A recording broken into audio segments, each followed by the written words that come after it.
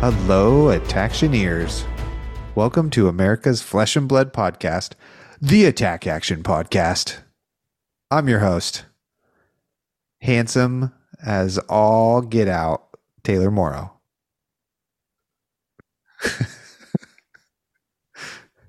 Are we trying on new nicknames? I did not bring a new nickname to try on. But you did bring some high heels to try on. That's for our Discord exclusive. You're not supposed to tell people. You know, just tease them. Hi everyone. I'm Isaac, and we're joined by Colin. Hey everyone, I'm Colin, your other host. Welcome. Sorry to derail everybody with the. No, I'm trying to brutally move us past this, but like a stumbling our way through an intro consummate, as usual. Wait till you get to the outro. Yeah, consummate professional. You are 3 years, 10,000 hours. This is what it gets you. So today we have a special guest on. Colin, do you want to briefly tell everyone what the main topic will be after our segments? Yeah, today we're getting mental with Randy. We brought on friend of mine, friend of everyone who meets him, and just I think a key figure in the SoCal Flesh and Blood community for me, Randy Mekdara, who is a Associate Professional Clinical Counselor, or APCC, if you will. He's a therapist and counselor, and brought him on to talk about mental health in Flesh and Blood, in lifestyle games and competitive environments, all the things around there, answering all your questions, except maybe how to deal with yesterday's bans and restricted announcement. Well, we kind of touch on it, but really we just give you some coping mechanisms. Yep. And thanks to everyone who submitted questions for this podcast. We got a lot of feedback and it was great. And even if your question did not get specifically read out loud, sorry, but they all factored into our conversation. And I believe almost all of them got answered in one way or another through our discussion. So we really appreciate the feedback and input. Thanks, everyone. We hope the answers will help you out. Help you destroy your opponents or have more fun. Yeah. Those are the takeaways. Totally. Psychological destruction is mostly what we discussed. We want psychic damage along with actual damage. How to gaslight your opponent. 5 easy steps. Awesome. That brings us right into our news segment. Guess what? Briar, Warden of Thorns, has LL'd. Whoa, whoa, whoa, whoa. Oh, I thought we were going to play taps there. I thought you said new segment, and I was like, "What, Taylor? We have a bunch of curveballs." Sorry, I was just bunch of curveballs with a bunch of goofballs. Maybe that should be our tagline for the podcast. Curveball. I like it. That's right. Briar has LL'd along with Rosetta, which has repercussions for the other rune blades potentially. that is correct. Of course it does. It's the best weapon in the entire game. Nobody knows what Vincett's doing yet, so I didn't really know how to phrase it. But Viscera is definitely gonna have to pick something else up to hit people with, whether it be books or scythes. We will find out. Please let it be books. Come on, let it be books. Librarian Viscera, my dream. Love it. Yeah, this is big news. This is a huge moment. We've been waiting for this maybe for a long time. I've been waiting for quite some time. Yeah, it's kind of, I mean, obviously we knew it was happening, but it is kind of a weird, it's weird because it's like, I don't know. It's unlike other LLs where they just kind of are like so good and then are done. This one is just like, they did it. They were around long enough and were relevant long enough. I guess kind of like how Old Him went out. Just like, he did it. Good job, old boy. Well, good job, old girl. You did it. Yeah, she's like, she's kind of paying for her past performances. You know what I mean? She got like a ton of LL points, and now it's just like the last little bit as a, pretty good or great deck. Gosh, I wish I was a pretty good or great deck. Man, that'd be awesome. The banned and restricted announcement happened, and as Colin has put here in the notes, I assume people are losing their shit on Twitter. Yeah, They are. So nothing happened in the banned and restricted announcement. That's why everybody's upset. Well, other than Breyer Right. hitting LL, yeah. That happened, but it was undermined by no further bans or restrictions. Many people, I heard people were, their enjoyment of Breyer and Rosetta being gone was completely superseded by Lexi not being hit at all. And I feel for everybody. I think, a lot of people had strong emotions related to this. We talk a lot about strong emotions with our interview, Randy, coming up soon. So if you're dealing with that, please continue, and we'll hopefully share some insights on dealing with that. But it is what it is. Like they could nerf her and then she'll just be around for another year like Breyer was and just kind of like limp over the finish line, or they can just let her run her course, prepare for Lexi's at your PQ. I think interestingly, I think a lot of people were upset by the increase of LL points for events for like the next while, an undetermined amount of time. They increased the level of points given for PQs and was it just PQs? But a couple different event sizes. So then, and they even said that they would like more heroes to kind of rotate a little bit faster as they'll be introducing a lot of new heroes, which is both exciting and kind of like, I understand people being worried that, the hero I love is just going to like be artificially juiced to like LL so that they can have room in the meta for new heroes or something. Yeah, I have really mixed feelings about this. One of the huge selling points of this game for me was no rotation. But if like a third of heroes rotate every year or two, that's in some ways like even faster than the rotation of some games. So we'll see how it plays out. But it has me like a little bit worried because it's like, well, if any hero I invest in is just going to rotate in a year, that's actually fairly fast rotation, and I know that they can be replaced with a new hero of the same type to recycle a lot of the old cards, but still, it's I don't know. We'll see how they handle it. It's got me a little nervous. Yeah, I think it's gonna be fine.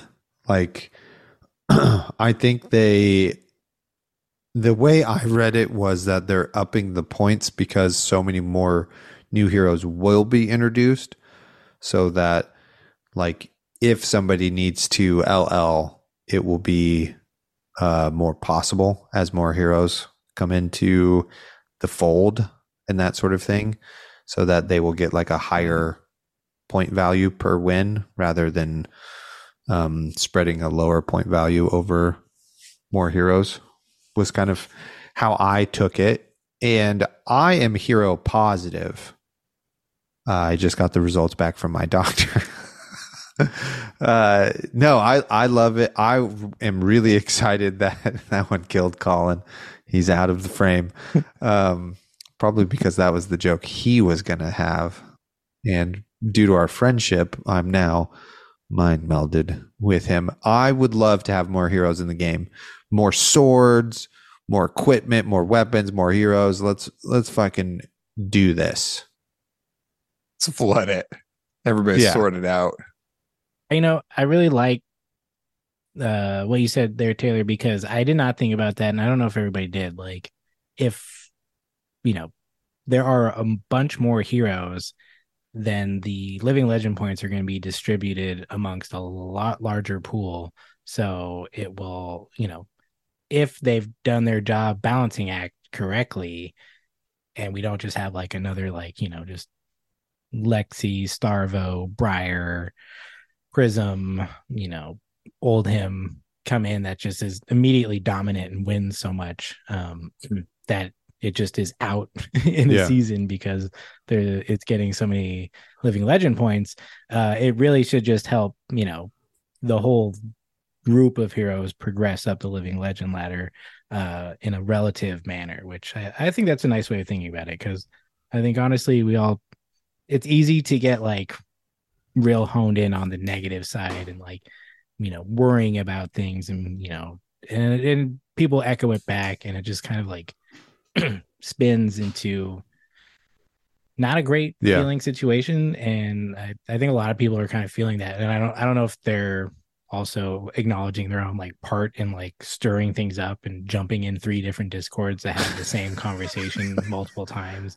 Like we all sometimes need to take a step back and just take a deep breath. And if you need to take a break because you don't like what's going on, we talk about that later too. You can do it, it's okay. But what's my other point here is, okay, two things also from this. My other point is twofold. One, soon as we basically get rid of Lexi, we will be in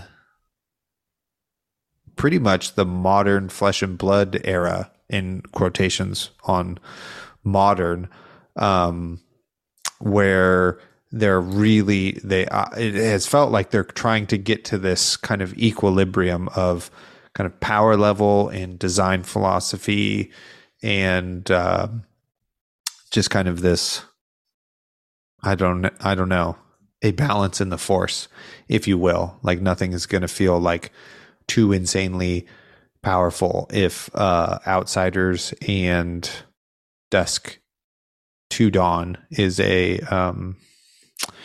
indication of that, outside of the outlier of juicing up Lexi. The second fold of my two folds is in the Banned and Restricted announcement. It also talked about how they're really focusing on all sets being draftable moving forward, which I think is huge news, and also a little tough for my wallet because I was looking forward to taking expandable sets off from buying stuff. So, yeah. How they get you. Pretty exciting that we're like rich with draftable sets now. Everybody's royal. Everybody's wearing the crown now. Ooh, got that gold. Yep. Nice. Oh, and last thing about Banned and Restricted, the next one is happening 11 days before Worlds. That's dicey. Yeah. But also kind of exciting. Most likely just to announce Lexi hit LL and then confirm the World's meta, potentially Icelander too, but that's less guaranteed. Okay, my quick thought on the Banned and Restricted announcement about Lexi. Don't care. Who cares? Great. No changes? Awesome. We'll just let her LL. She'll be out of here. It'll be fine. And I understand the staleness of the last million metas, it feels like, since basically March, that Lexi has been top dog. And if we do the quick math, that's basically 6 months from the date of recording this podcast. So I get it. But also, just take a break from the game if you want to. Or play, shuffle, crank it, play. Crack, shuffle, play. Do that more. Yeah. You know? I think my take is like, I totally agree with you, Taylor. And Codex is a lot, and Lexi's very good, and like all those complaints are very valid. But I also just see that like more heroes are viable at the same time in like the broadest meta we've ever had this whole past year and maybe a bit longer. When I compare it to like Dash, Chain, Briar, Starvo, it's just like the game's never been this like playable with so many heroes at a competitive level. And yes, I know Lexi's the best deck, and I know that it sucks to get blown out by her. I'm not like discounting any of that, but it's just compared to any other like historical point in the game, you can actually play the deck you like, Yeah, to a So degree, for sure. it's like without taking away from anybody's like complaints or whatever, it's just, to me, it's this is the healthiest it's ever been, really, so that's Yeah. something. I think it is a lot of what Taylor was saying. It's just been a long time with Lexi at the top. And I think that's people are probably feeling fatigue from that, and it undermines so much, including the fact that it otherwise has been pretty healthy. Top eights have seen a lot of different heroes, not just, two different heroes and different variety, so I think that is good. We're going to move on from it. The age of Tales of Aria is coming to a close sometime soon, so we can see what happens next. Yeah, Stay new tuned. set's about to drop. Yeah, it's gonna be awesome. I know I said that with a pause, like I was being sarcastic, but I'm actually very genuinely excited. Yeah, it is going to be great. A new era. Really quick shout out first to Ponkaj, Yes, aka Ethnic Smoke, for his performance on Icelander. What a stud. We love that guy. He's a great flesh and blood personality and a really, really skilled player as well. He does it all. Casts best caster in America, North America, I'm going to say even, and best Icelander player I've ever seen. Watching his like top 8 games, just incredible. Just how what was really fun about the coverage. Also, shout out to Fab Foundry and our boy on it, putting on the Portland Battle Hardened. Looked like a ton of fun. Good coverage. Had a great time. What was really fun about the coverage is they mic'd up the players and then did quiet golfing voices as they trigger Insidious Chill, which I loved. I loved that. And I would love to see more styles like that, because it was fun to hear the players kind of talk and joke around a little bit. And also, I feel like as a person who has done a few casting times, you feel the pressure of needing to say something constantly. But if you have the players mic'd up, after their Insidious Chill trigger resolves and they take another game action, you don't have to like talk because they're talking, So like helping you not get as fatigued. So yeah, big shout out to Ponkaj. He's my guy. Yeah. Hell yeah. Cast on Saturday. Does it all on Sunday. And awesome too, because he loves that hero, and now he gets to be on the list, the living legend list, So that's like always the dream. Sick. Nice. Shall we moving on? Promoting our shit. Speaking of being at the top of our game, we here at the Attack Action Podcast can only be at the top of our game with the help of our listeners like you. How can you do that, you ask? One, easy. Just tell somebody about it.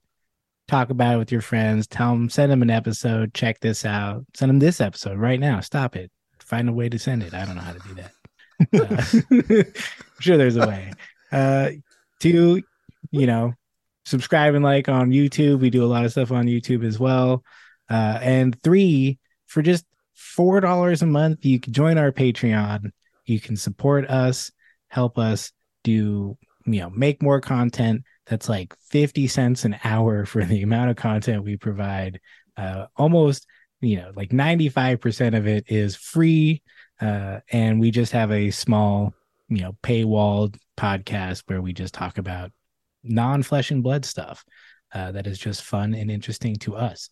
And you can join our Patreon and just be a part of our great community there. The only Discord that I'm in that wasn't a complete shit show yesterday. People just being kind of reasonable and expressing their feelings about it. And, it felt good to be there. So shout out to all of our supporters currently. We love just hanging out with all of y'all, and looking forward to maybe even hanging out in person soon. How would they hype house, hype house, hype house. Hype, hype, house. Attack to Action Podcast, hype, house. Say it with me, hype, house. Hype, house. Hype, Hype house. house. Hype, house. Great Do it job, again. everybody. And everybody at home. Thank you for joining in. Okay, so yeah, we got the Attack Action Podcast, hype house. It's coming in April. I forget the exact dates I said. I think it's April 4th. That would be a start day. As I vamp here, I will quickly check my calendar and then make a note to always keep this at the forefront of my mind. That's right. The April 4th, 5th, 6th, 7th, 8th, somewhere in that zone. That's when we're going to have it. Location TBA, though, but we're working on that as soon as possible because we know we have other coastal elites like ourselves at the other coast that would perhaps want to come over and hang out. So we're going to be getting that together for you. But the hype house is just going to be, we're just going to hang out. What is it? Just to be clear, if you live in the Midwest, you can also come. Thanks. Or the South or the North. Yeah. Good job, yeah. Any coast, any Yeah. land, Just anywhere. Just in case All that wasn't cardinal clear. directions, but you got to be a Patreon subscriber. So we were talking once upon a time and we were like, you know what? The best part of going to these bigger tournaments is the Airbnb, hanging out with the homies, getting your drink on, getting your draft on, getting your DoorDash on, and all of those things outside of the tournament. So we will just want to recreate that in the hype house. And that's what we're doing. So join the Patreon and you'll get the invite and all of the details and that sort of thing. So there it is. That's what I got. Join us. Yeah. Shout out to friggin' Let's play Miles, some games. NorCal nice guy and hilarious person who just became a recent patron. And I was pretty stoked about that. Thank you. What's up, Miles? Thank you so much. That's it. And let's roll right into the main topic with getting mental with Randy.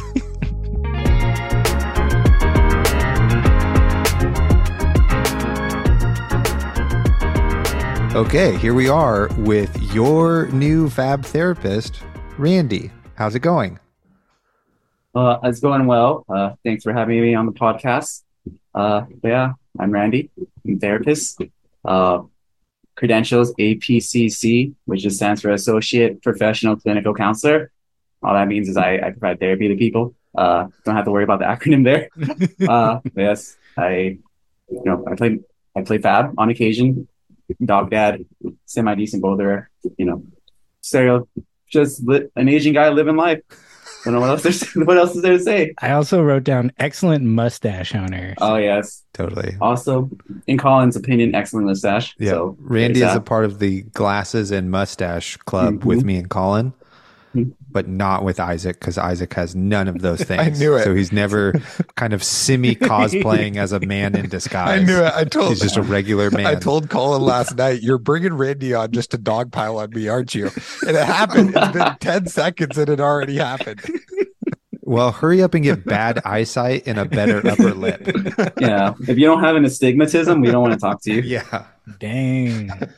Hell yeah. Kicked out of the podcast. Yeah, I mean, I bring up the mustache just because when I met Randy, we're all still wearing masks all the time.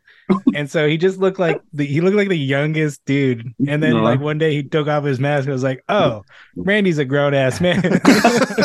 True. I'll tell I do so for part of my job I do school visits, so I visit like clients at school, and I would always wear a mask before because we had to, and when I would wear a mask, I would get mistaken for a student all the damn time. Every time they'd be like, "Oh, are you a student here?" I was like, "No, I'm here to see a student. I'm a therapist." Every damn time. He's got good skin, man. Thank you. It's my skincare routine. Hell yeah. We'll talk Nice. about that later. Very interested in that. Yeah. So, I mean, I think I talked to Randy about doing this a couple months ago, but I've thought about it actually for much longer than that. And then I finally was like, well, I should actually talk to Randy about it. But I'm very interested because personally, I've talked to my therapist about fab. So like, I'm sure there's lots of things that people could benefit from kind of thinking about, you know, their relationship to this game or any kind of like hobby. I think especially over the past couple days, we've seen a lot of people having a lot of strong feelings Triggered. Very triggered. related to the ban and restricted announcement the other day. So, I think it's very timely to talk about it because it's important to us. It affects our lives. We spend a lot of time and energy and money doing it. So making sure that we're thinking about it to maintain a healthy relationship is just like really important to me personally, and I think a lot of people would also be interested in that. So I thought it'd be great because Randy's a gamer. He knows all about old him. Like dude gets back it. back in the day. When I talk to my therapist, she's always like, like with your games, and I'm just like, like you get it, but you don't get it. You don't know. So I was, just like getting to know Randy a little bit more here. Just curious, like kind of what you do as a APCC, and like kind of what your like normal job is like that. Of course. No. Yeah. So with that, like, I think the world of therapy can be like feel complicated from the outside looking in. It's like there's all these acronyms at the end of everyone's like name: APCC, LCSW, AMFT. They all come with their like specialties. Like, what the outside world just needs to know, regardless of those acronyms, they can provide the same services to you. So if you want a therapist, regardless if they're LCSW, AMFT, APCC, they can provide therapy to you. So I just want to clarify that. But from me, I'm a therapist. So what you're probably thinking, sitting in a room, talking to someone one-on-one. It varies too. I think I also do school visits. Like I'll see a client at school. I'll do home visits, see them at home. I'll do telehealth sessions. Like I try to cater to my clients as much as possible because I work in like the public sphere. So the population I work with aren't the most privileged or the most financially secure. So a lot of them have like, especially when I work with like high schoolers, like a lot of them got parents who are working 2 jobs. There's no way in hell they can bring them over to the clinic. So to provide best client care, I go and talk to them. Work with all age ranges. Like the youngest I've ever had was like 5. Oldest I've ever had was like in their 60s. So it varies. But yeah, at the end of the day, I just talk to people about their mental health, what they're going through, provide some education. Because a lot of people out there aren't really familiar of what mental health is or like even labeling their emotions. So that's what I kind of do. It's tough. Hard work. Don't get paid enough. Every therapist will tell you this. But I mean, I enjoy what I do. It's fulfilling to an extent. But yeah, that's mainly it. Just go around talking to people for an hour. Get paid to do that. Nice. Yeah,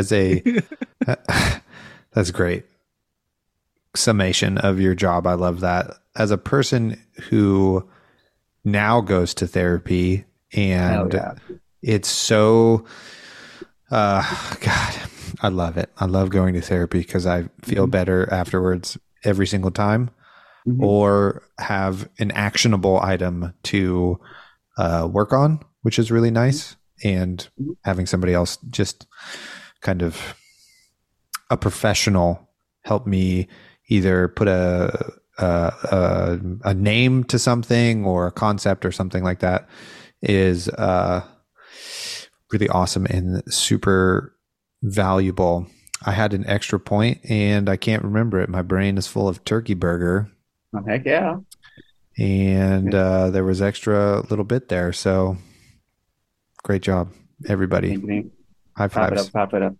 All right, great interview. Thanks. Yes, but I want to say too, I like how like both everyone here mentioned like being in therapy. Like it's a big deal. I think as years have gone by, therapy has been more accepted in the community, which is what everyone loves to hear. It still isn't provided to everyone or the most accessible. But it's great to hear like how it's been more open and like people are giving it a chance. Yeah. Yeah. Even for me, like I'm a therapist, but I'm also in therapy. It's funny that we mentioned it because like today actually marks my 1 year of being in therapy. I literally just had a session with my therapist like 2 hours ago. So nice. It's interesting how the world works sometimes. Just had therapy for a year and now I'm here talking about therapy and mental health. Nice. Well, I congratulations. remember what I was going to say about therapy is it does weirdly come with a stigma, but that's because there's very little education like growing up about it, you know, especially in our school system and stuff. Like nobody, like some people play like doctor or grocery store clerk, you know, nobody plays like, hey, tell me your problems and let's work through this in a really healthy, safe way, you know? So I would like that to change in our educational system. As a teacher, I can see the crisis, and like our therapists on our campus are like some of the most like prized people, because I'm like, you're doing so much for these poor children, more than me. Absolutely. I feel like in the 90s, there were so many movies and shows that had like therapists and psychologists and psychiatrists, whatever. Like Sopranos. it became like such like, you know, the only depiction of that was like this one thing, and it was just like, I don't know. I think that skewed a lot of people's like understanding of it. Yeah. And you know, I think for me, I'm always very open about talking about being in therapy, because I think that's helpful. Just Absolutely. to hear that, because they're like, oh, because they'll be, oh yeah, I do therapy too. It's like, you know, a lot of people I work with like, oh, I gotta go, I got therapy. I'm like, great, I can go to therapy right now. Yeah, Hell yeah. absolutely. It's right. It's like, because like the more we talk about it, the more normalized it becomes. Right. If we don't talk about being in therapy, then like nothing changes. But we do talk about it, something can change. Right. That's the whole point. Like, as long as you're talking about it, something's going to change. That's great to hear. I guess how, you know, we've just navigated that, and how I guess later generations are like, the younger kids are more accepting of it. Because like, you know, if you're on TikTok, there's like people talking about mental health and kids being like, I want to be in therapy, which is, you know, amazing to hear. Given like when I was a teenager, like that shit was like not even heard of. Totally. What's wrong with you? Like, yeah, exactly. Is the question that you said that comes after that. Yeah, like not even adults I knew were in therapy. But before we get too clinical, Randy, everybody at home is wanting to know what your history in gaming is and who your main is in Fab. Who you maiming? Right. Who are you maiming? Probably Colin at Armory. And then who are you maining when you maim Colin? All right. Maiming, probably no one, because I don't play as consistently, and you know, SoCal has a bunch of really good people, so it's great. Competition is great, but SoCal is just really hard. But I'll go back to your first question, history of gaming. That's like a loaded question. I've been playing games since I was like a kid. I think I was 5. Right, just Super Nintendo. You know, all the good stuff. Mario Kart. I was really like Nintendo fanboy back in the day. You know, I think Super Smash Bros. Melee was probably one of my favorite games, if not like my favorite game. Just everything about it's fun.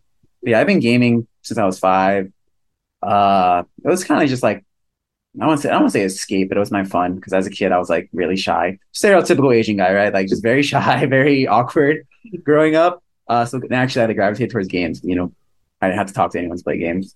That was like my happy place. And obviously as I got older, still continued to game. You know, but like once I got in like to college, it started happening a lot less. My hobbies and my passions changed, so I stopped gaming, not as much, but I will say gaming has always been a part of my life. It probably always will be. Just the nature of how much I play games is probably going to change. As I'm sure all of you know, as getting older, so like time just isn't there anymore, and it sucks sometimes, but sometimes that's okay, because as you get older, priorities change. Onto that, Fab. Who do I main? Well, back in the day, I think Colin mentioned this earlier. I don't know if we were recording then, but I when Oldham came out back in the Tales of Aria day, that was my guy. I just enjoyed his play style. Like even back in the day when it was like a Prism meta, like just getting bodied by Prism, like still didn't, you know, change my love for Oldham. I don't know. It's just something about like just play like blocking and just swinging for 4, like the grindy games. Because I used to play Hearthstone, and I don't know if anyone remembers like this meta, but it was like Mech Warrior. And like that was like one of the grindiest decks ever. Like you just grind people out. Games could take 30 minutes long for Hearthstone. That was like insanely long. And that was just like always been my play style. And so like Oldham was like the closest thing I was to that.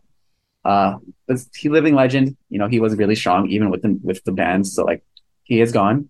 But now I have switched to Riptide. I'm a Riptide gamer. Nice. He is just also really fun. Clearly not the best, but he's just super fun. Just the way like sequencing and all that, just killing someone with traps is just super fun and like it's just a good time. He's a vibe. He's totally a vibe. He's probably got a stench to him as well. Yeah. I mean, but he's great. Uh, yeah, I love. Yeah, but I will say like, unfortunately, I haven't been playing Fab as much lately. I think probably something we'll talk about later. Just fun of the game has died down for me. Doesn't mean it's gone away forever, but it just means like if I'm not having as much fun, I'm probably not gonna play as much. Yeah. That's totally understandable. Mhm. Is Fab your first like card game, or did you play any other card games? Yeah, like physical TCG. Yeah. Mhm. Yeah. I mean, obviously as a kid, like with Pokemon, Yu-Gi-Oh, played a little bit, but like not like actually following the rules. Yeah. You just like the So that, cards. yeah. So Fab was my very first like TCG that I took seriously, or like semi-seriously, however you want to look at it. Nice. Hell yeah. Me too. Nice. Well, we're twins. Mustaches, glasses, and Fab. Dude. Hey, me three triplets. Oh, triplets. Yeah, you too, Hey. guys. Me too. No. You guys played Star Wars Destiny. Yeah, that's We, true. yeah, but not on the same level though. That's true. That's true. Probably like at the level everybody's like, oh yeah, I played Magic back in the day. Like we played Star Wars Destiny at the high school level. So Star Wars Destiny, I went to the store and played sometimes, which was a big step. Like that was a big deal. It actually is. Yeah. With like Really two other people we like, didn't know. That was like a nerd level up, get me in the store.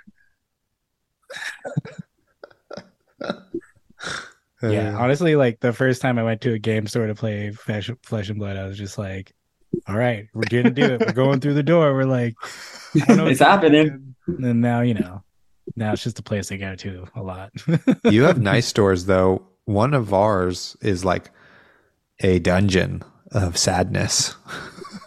Is that like because it looks like a dungeon of sadness, or the Just people? the vibe. Both. It's also a vibe. Oh, Yeah.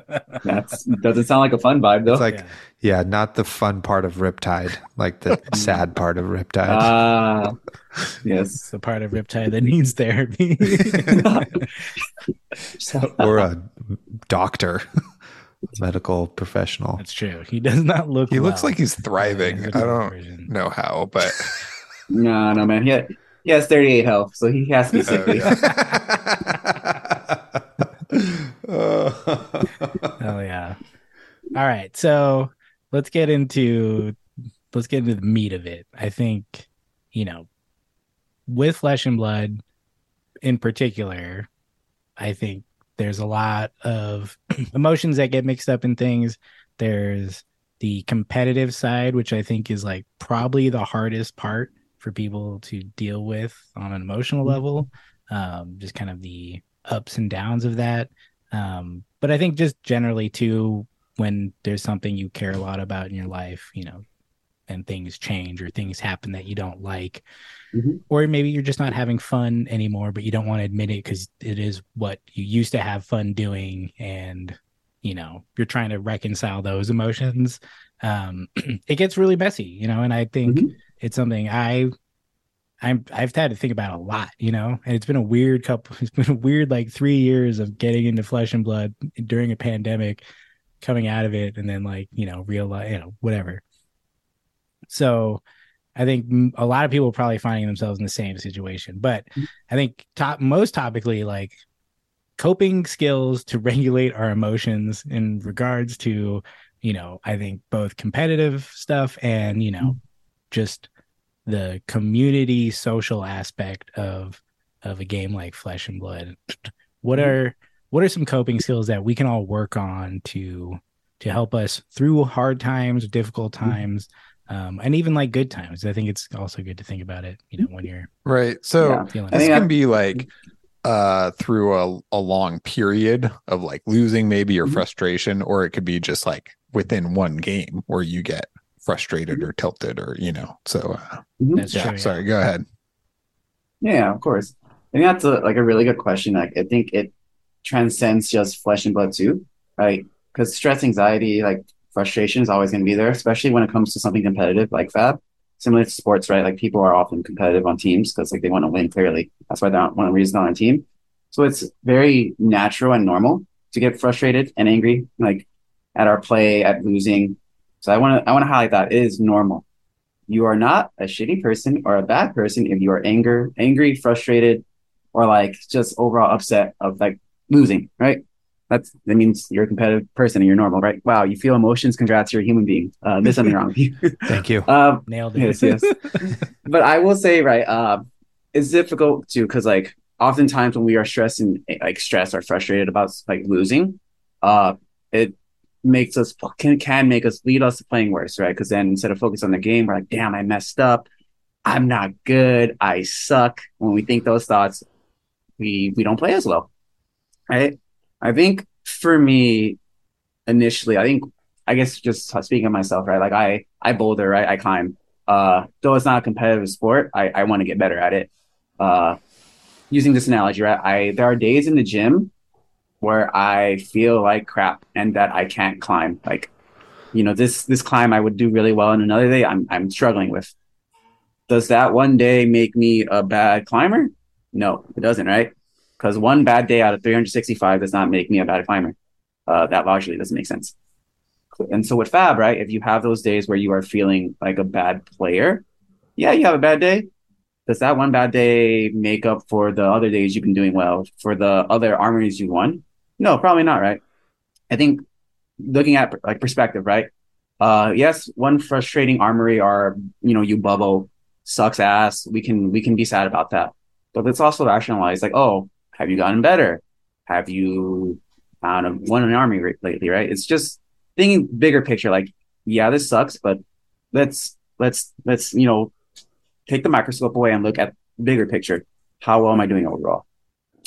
I think that's one way to help too, like just rationalizing your thoughts. Another thing I use, especially, is like self-talk. If you aren't familiar with self-talk, it's really explanatory. It's literally the way we talk to ourselves. Uh, right? Because you are the person you spend the most time with in your lifetime because you spend 100% of the time with yourself, right? So naturally, like the way we talk to ourselves matters because the voice we hear the most is our own voice. So if that voice is constantly being like, you suck, why can't I play well? You're going to feel like crap probably because it's constantly berating you. But what if we shifted it? What if it was like, you're doing good. I got it next time. Yeah, I misplayed. How can I be better? Right? More rational, more critical, or more like positive. That will probably make us feel better in the long run because instead of beating ourselves up, we are trying to get better. Or we are like, no, you're good. You got it next time, right? Uh, so what I use, like going a phrase I use when climbing or in general, like when I'm feeling stressed in fab or just in general, I say to myself, I'm him.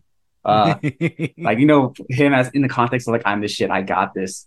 Because doing that helps me reset. Like it like where I could be thinking bad, like I suck, but instantly like, I'm him. And like I snap out of it. I snap out of it and get back into the zone. It's like maybe having like a phrase to yourself to kind of get yourself out of that slump. Like, no, I got this. Like, or I'm him. I'm better than this. Like, whatever it is for you, it can be whatever applies to you, right? Because it's your mind. Uh, yeah, and also, I don't know. I'm kind of going up. I was kind of answering pretty long. I might be seeping into other questions. So I'm wondering, do you guys want to ask anything else before I go Yeah, on? that's all good. I know it's hard because your self-talk is like a habit you've created over 35 years or whatever. So that's good advice to use like a phrase to snap yourself out of it or have some tool to utilize. I mean, I've been trying at-home shock therapy and it hasn't been going well. So I'm all ears. You gotta put the electrodes higher up on your body, Isaac. Well, Yeah, would totally. not recommend that to anyone. But if it's your cup of tea and you are not hurting yourself, I can't stop you. Yeah, no kink shaming here.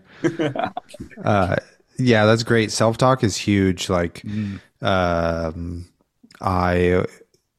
the listeners know this, but for some reason, if this is the first time listeners are listening, I coach high school basketball also as being a teacher.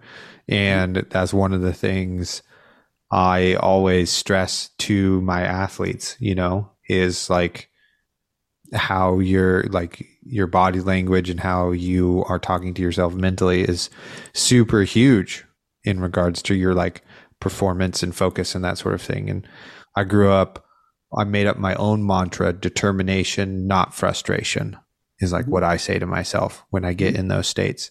And if I had enough fingers, I would get that like knuckle tattooed on me, but I sadly do not.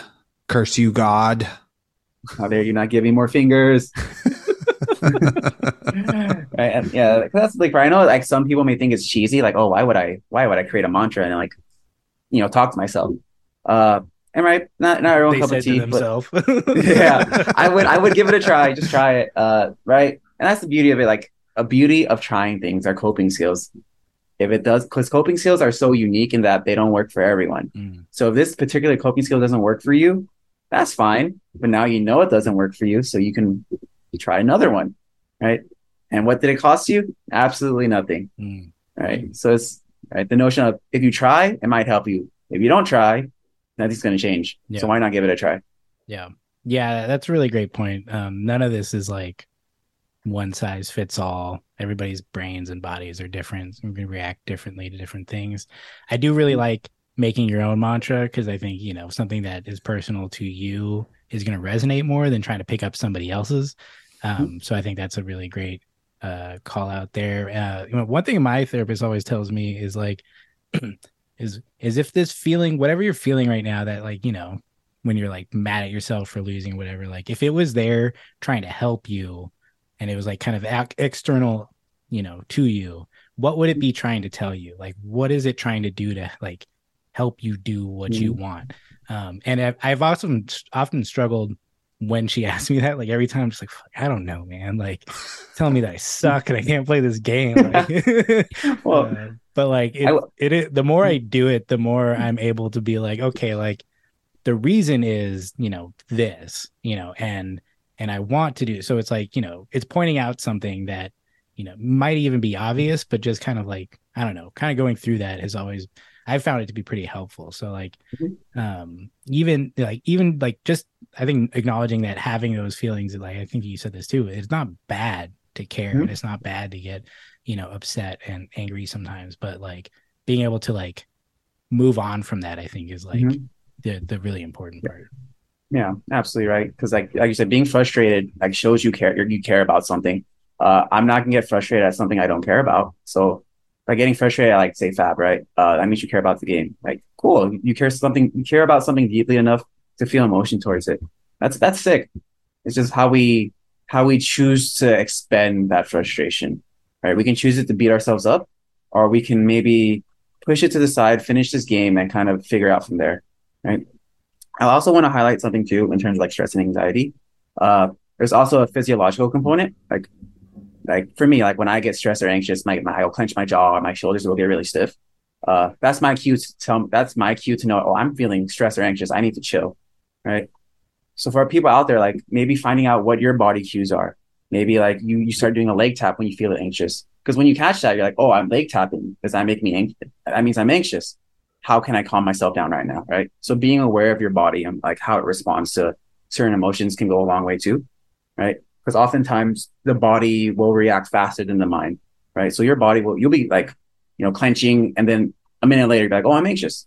But if you catch that, oh, I'm already like clenching, I'm feeling anxious. How do I figure that out? Right. So something to consider as well. Yeah. I think that that's another great point because it does happen faster. And if you can really nail down the physical feeling of an emotion, you can attune, you'll recognize that you're feeling, because it's hard. Emotions are complicated and they get all mixed up with each other. So being able to quickly recognize one and then be able to adjust yourself, I think is a really great skill that it takes practice. Like you really have to be like, okay, like how was I feeling? Because sometimes you're thinking about it in retrospect and it's like, okay, well, this is, I think I was feeling like this, and like, how does it, manifest physically when I'm having these emotions?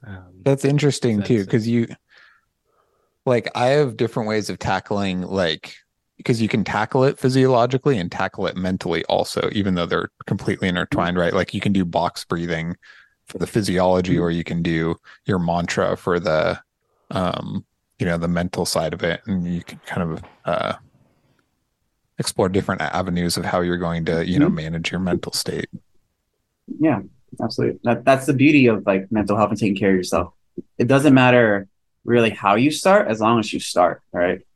Because if you focus on the physiological part, that'll probably take care of the mental part too. Take care of the mental part, it'll probably help the physiological part, right? I think in therapy we call that like the holistic approach, as in like the sum is greater than like the total of its parts, right? So like if we focus on one area of life, it will probably help us feel better in other areas of life. Great point. This whole time I've been trying to think of like, what's my like somatic response to stress, or like, what am I doing at the table or whatever, I've been trying to think, and I'm like, I'm just not cognitively aware of like what I'm doing, Well, mine, I'll have like a frustrated thought train or something. So it's like I guess it's not a physical thing, but I'll notice that it's like physiologically I'm stressed out if my brain starts to just be like, meh, meh, meh, or whatever. And you can like, I don't know, track that. I guess that doesn't really count in the physiological side, but it's kind of the same. Mm-hmm. Well, yeah, absolutely. Like especially like catching yourself. It's attached. You try to pull one, it pulls the other. Yeah. Mm-hmm. Yeah, I just think of like everything's interconnected. Like you focus on one thing, it'll help something else. You're mad about something, it might seep into somewhere else, right? Yeah, I know for sure. One way of relieving all of your stress is to flick your cards as fast as possible while you're waiting. Like if you do that, you're gonna feel amazing. You don't look anxious at all. That's not a symptom. That's the cure for sure. Yes, which is a coping skill, as we would call it, right? It's to help reduce anxiety.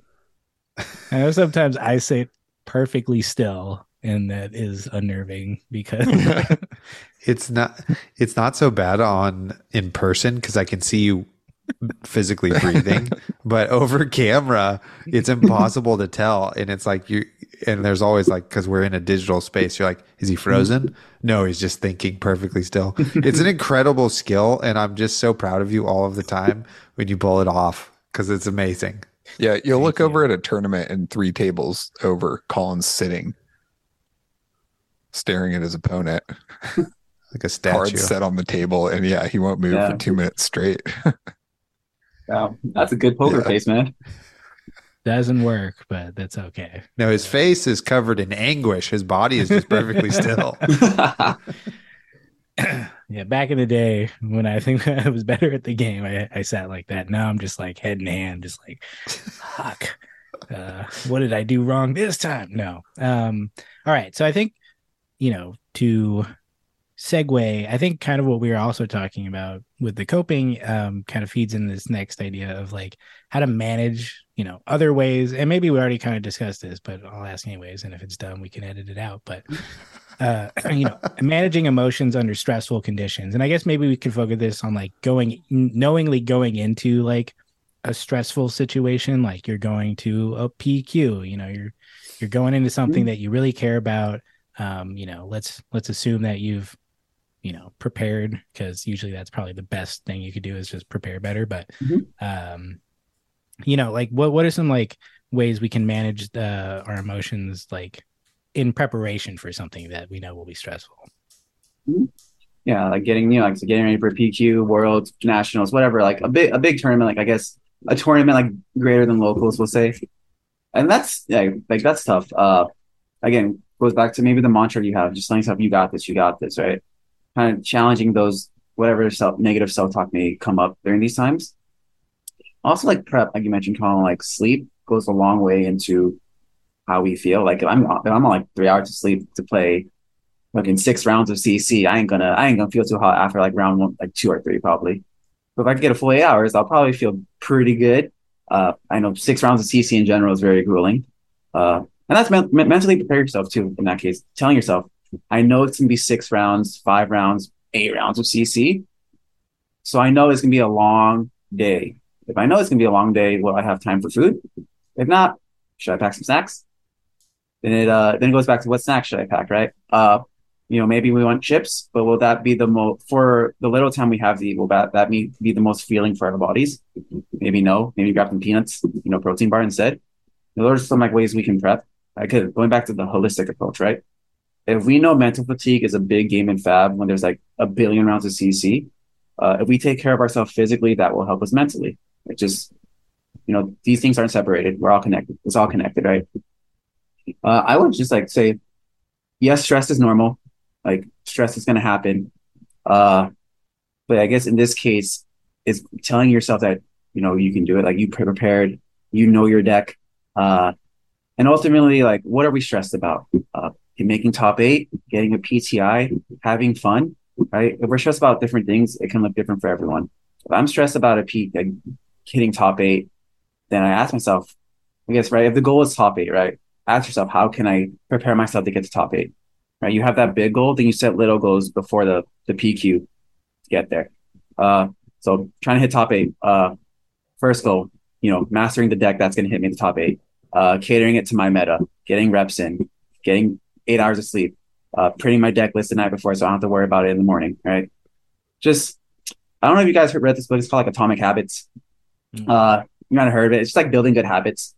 But the one of the key things in that book is like, we don't build a good habit by like going 100%. We built it by small incremental steps. So like 1%, right? So think about that. When you're going to an event, right? If your goal is to win, right? What can get you there incrementally? It's not going to be like, I got to grind 8 hours the night before. That's not going to hit you to top 8. It's going to be the preparation you get to there, right? So just that. I think ultimately just remembering you're playing this game for fun. It's a card game. You want to win, but it's not your life, right? I'm sure you have other things you care about outside of Fab, and they will be there after Fab. And Fab will be there after you win or lose, right? So at the end of the day, what are you going to remember more? Being frustrated you didn't make top 8, or remembering you had a fun ass time at a PQ with your friends? Yeah, I think that's pretty important. I think we've talked about this before on the pod, but like, if your ego is so defined by your Fab performance, like you should probably look for other things in your life, to give you meaning, like your friends or your family or your other social activities or performance in other hobbies or sports or whatever, because it's like a rough ride if you're so invested in, your performance at one tournament that you're utterly destroyed. It helps if you have, like you said, if you can just be like, well, this doesn't define me, so I can enjoy myself here, and it's okay either way. Yeah. Absolutely. Can't be as results oriented only. Although I do think sometimes like, man, if Flesh and Blood was my life, I would be so good. Yeah, but it's absolutely. totally fine to like not top 8 everything. As a person who just went through maybe a whole year without top 8ing a single event or doing that great, I'm fine. It was fine. Did I like it that I top 8ed more previously? Absolutely. But is that like, am I quitting? No, because I have this podcast and it's the ball and chain. It's chained me to this game and I can never not play it. Yeah, Yeah, there it is. committed. You heard the man. He's committed. And I think you bring up good points, right? Your growth in Fab or your fun in Fab hopefully isn't determined by your results, right? Because Absolutely. let's say you practice a lot, but you don't top 8. Does that mean you didn't get better as a player? No, probably not. What if before the pro quest you always like miss your tuna counter, or you miss it like every other turn, but you realize that this pro quest you never missed a tuna counter, right? That's growth as a player, right? That means you're getting better. You didn't top 8, but you never missed a tuna counter, Hell yeah. right? So it's like that too. It's like, yes, we can set a big goal for ourselves, but there's also smaller goals we can see too, right? What if you remembered your pitch stack? That's sick. What if you remembered your opponent's pitch stack? That's sick, right? It's like the little things, right? The incremental things that matter too, right? Because growth isn't, and this is the thing with growth, right? Growth isn't linear. It's like a roller coaster. Like we get better, we feel like crap. We get a little better, we feel like more crap. We feel like it's a roller coaster. So just remembering our growth isn't linear, and that's though we don't get the results we want, it doesn't mean we can't have fun. It doesn't mean we're not growing as a player, right? It just means maybe we have to shift our focus to understand that we are making strides, but just in different and smaller ways. Love that. That's a great point. I am going to dip into some of our community questions because I like some of them and I want to hear what you have to say. Blake asks, friend of the show, our boy Blake. I love you, Blake. How do I use my emotions for good instead of eliminating them entirely? That's I feel that's a question way out of, like, it's not even like, it's just a question a lot of people are asking, like not even pertaining to Fab, right? In the sense, like, how do I let myself feel without feeling bad, right? In the sense that, like, it's tough. It can be a lot of things. How you're raised, right? If I grew up in a family that didn't cater to my emotions, I could learn to conceal my emotions because that's how I was growing up, right? I think first acknowledging that you are allowed to feel what you're feeling, happy, sad, anger, frustrated, I don't know, anything really. A human being, you feel emotion, and that's it. In this sense, I guess I'm wondering, like, in the case, like, what does use them for good mean? In the sense that, like, how do I accept my emotions? How do I not take it out on other people? Right. But I think ultimately the first step is acceptance, like acceptance of self. Like, hey, I am a flawed human being, but because I'm flawed doesn't mean I'm like a bad person, right? All humans are flawed. I'm never going to be perfect, right? No, I think that's a very loaded question. I appreciate you for asking this, Blake. But it's very interesting in the context that, like, do you want to be a robot? Probably not, right? And I would argue, like, you aren't really eliminating your emotions. Like, you're probably still feeling them. You're just hiding them. And by doing that, does that make it worse or better? If it makes it worse, I would ask, how can we make it better? Does that mean reaching out to someone, which may be hard because, reaching out to people can be really hard? Does it mean taking a break for something we enjoy doing just to feel better? Does it mean, calling off work, right? Again, kind of connecting to, like, I'm just relating this back to Fab, right? If we are not having fun in Fab anymore, it can be about the game, or it can be other areas of our life, right? This is an example, right? If I feel like I'm doing horribly at work and I just feel like I'm the worst therapist in the world, and I go to locals, I'm probably not going to have fun because I'm stuck at the thought, like, damn, I'm a bad therapist. That's going to be in my head. I'm going to go to locals. I'm going to carry that energy, right? So again, how do I work on that, right? Sometimes it's about Fab, sometimes it's not. Like, I think the first step is acknowledging, like, what is it really about? Yeah. Cool. Good answer. I can hear Blake in my head asking this question and then just being like, oh, okay, cool. Well, it's not my fault because they haven't printed any good Brute cards yet. And that's why. Yes, absolutely. Yeah. I feel like this question relates to, like, coping with your emotions too, and, like, managing them and acknowledging them. So, we don't need to eliminate them. I think that's the opposite of what we want to do. Yeah.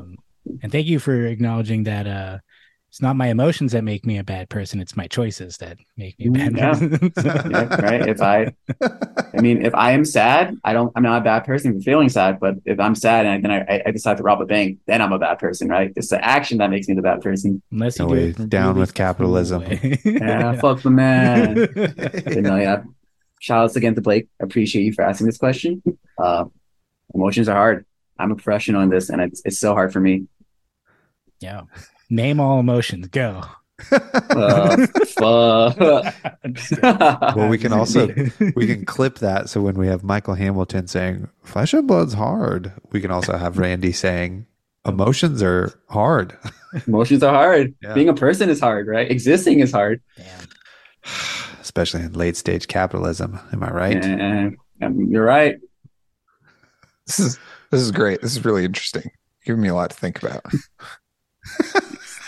And I would say that that's the point, right? If you leave this podcast thinking about stuff more, I'm happy for you and I have done my job. If you think, Randy, what the fuck was that? I appreciate that too. At least you listened. No, it was great. Like that whole spiel about actions versus emotion. Because, like, I didn't realize this, but my mantra is from Dune. I tell myself fear is the mind killer when I'm feeling like say I'm approaching a rock climbing route and I'm feeling anxious, right? Or like afraid. Or like maybe I'm just feeling like, anxiety about something that's not like physically dangerous or whatever. But telling that to myself helps me. It just like lays it in front of me as a choice, right? Like I can, live my life how I want, or I can like succumb to fear. And then it takes it away from being like this mental gymnastics or this anxiety based thing. And it's just like, I just have a choice to do to, to take the action that I would like to take in my life. And then it's like really simple.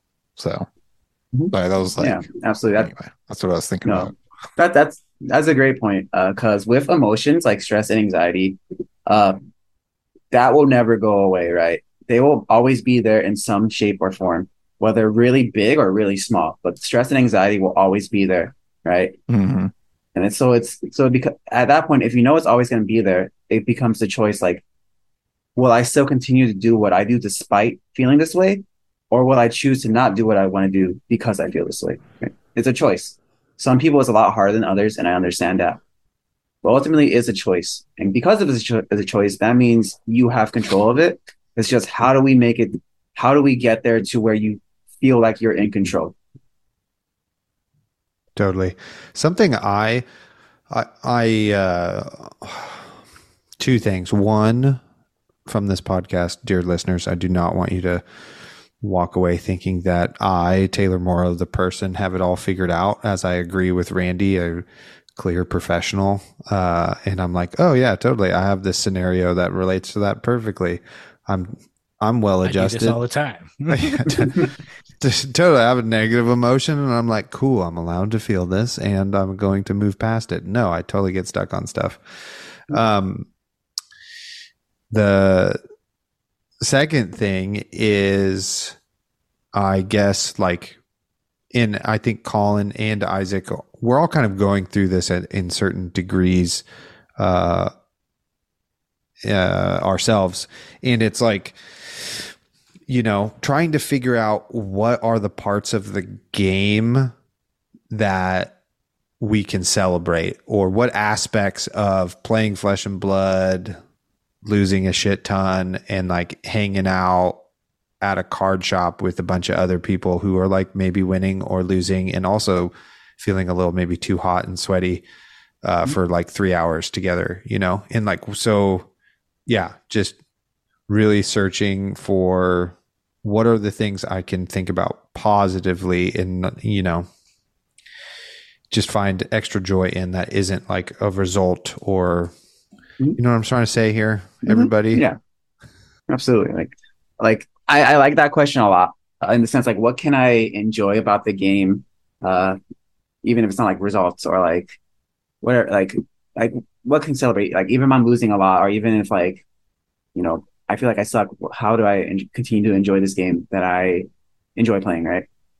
I think it goes back to, I would ask like the why behind it, because everyone has a why, like why you became a teacher, why you decided to start this podcast, similarly why you started to play this game.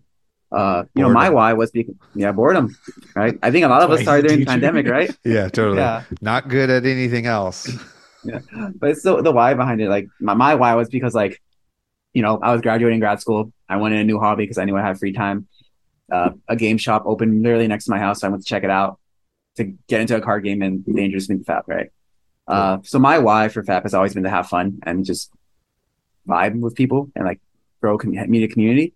So I guess for me, it's like, it's not results driven for me, because I go to see my friends and have a good time. If I win, cool. If I don't, I saw my friends. Right.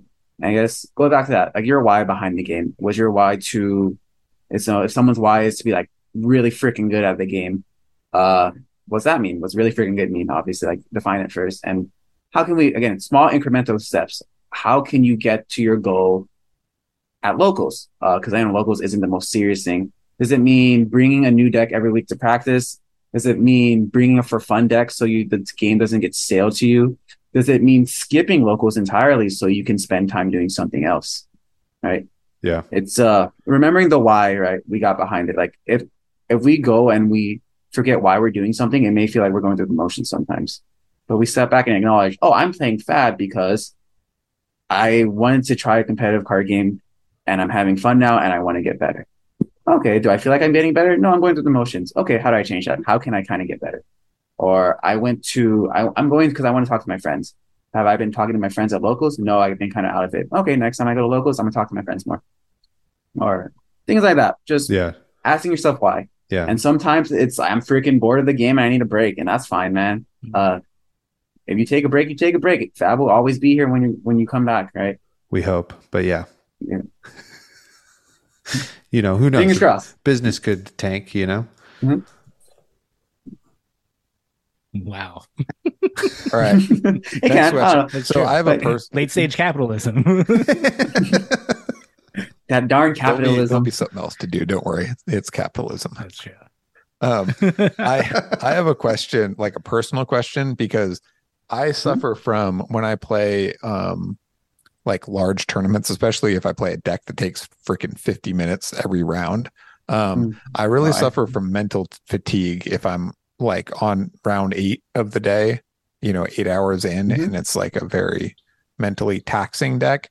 And I noticed that some, maybe because they play more or they're better, but I like some high level players don't seem to get as mentally fatigued. Like they'll go home after the tournament and like test for the next day another 10 games or something, where I'm like burned out. I perform less well in that last round, and it's usually the most important round, but it's like the last round of the day I perform the least well in, and I have like borderline brain fog at that moment. And it's just like, so what is it, the homemade lobotomies? What am I doing wrong here? It's clearly the shock therapy isn't working for you. That's a good question. I think first to preface it, it's like, everyone's different, right? So like, some of the top players can just play all day and not feel it. Maybe they've been playing TCGs for 20 years, so this is nothing new to them. Maybe they just literally love TCGs, or like maybe it just works for them. I think it's first acknowledging that like some people just can do things differently than we can, and that's okay. It may mean we need to work differently, maybe work a little harder, who knows? But it just means maybe our method has to be a little different from them, and that's fine. I think the biggest thing too, it's with brain fog, I think naturally in Fab, for the majority of the players, right? Maybe not like the top 1%, like mental fatigue is gonna happen. Like 6-8 rounds of CC, 50 minutes each. Like you're playing like I don't know, like back in the day we were playing Oldham, like every match almost went to time. So like naturally it's gonna be like, I'm gonna feel fatigue. And rather than deny that, acknowledge it. Like, yeah, I know I'm gonna feel fatigued, and that's okay, because like who wouldn't feel fatigued after playing an intensive card game for 50 minutes and maybe getting like a 5-minute break between rounds? Like just saying that, like that sounds grueling. Absolutely grueling. I played Oldham back in the day, so I get you. This is what you call fun? It was fun to me. But yeah, it's grueling. So acknowledging I'm going to feel fatigued, right? And it goes back to like what we mentioned there, the mantra. It's like, I'm going to feel fatigued, but I still got this. I'm going to try my best, right? And just, again, the small incremental things we do throughout the day that can help us. Getting up, stretching, walking around, eating a good healthy snack, that can all play a role into mental fatigue, right? Getting a good night's rest, like all that thing, right? But a big thing I think is to acknowledge, especially if it's the last round. I imagine last round, especially if it's like you're winning in round, there might be more anxiety there too, and stress. Like I have to win this to like get into top 8 and not bubble. Again, going back to, hey, telling yourself you got this, right? You went 7 rounds and you're 1 round away from getting to top 8. That means you put yourself in a position to succeed, even through this mental fatigue. So what's 1 more round going to do for you, right? Now you went through 7 rounds. What's one more round? Again, rationalizing. I got through 7. I can get through 1 more, right? Like easy. Like I'm him type of thing, right? It may be a little hard, but I got this. And also knowledge, if I don't win, not a big deal. If I don't win, it's gonna suck. Yes, I don't top 8, but hey, I got here in the first place. Like I think that's something to acknowledge, to be proud of. Because also when we acknowledge that, like I'm proud of where I got, though I want to go further. If I don't make it, I'm still proud. I think that also takes a lot of stress away because you're acknowledging I'm proud. And so I want to get there. And it sucks if I don't. I'm so happy where I got, right? I think that helps take stress away too, because for some people it's black and white, top 8 or bust. And that can play into like, stress. But if you're acknowledging, hey, I don't hit top 8, but hey, I tried my best and I almost got there. That's something to be proud of. Yeah, that's a very good point, because I have to remind myself to stop and appreciate things that I have now instead of always looking to the future. So that's a good reminder. Yeah.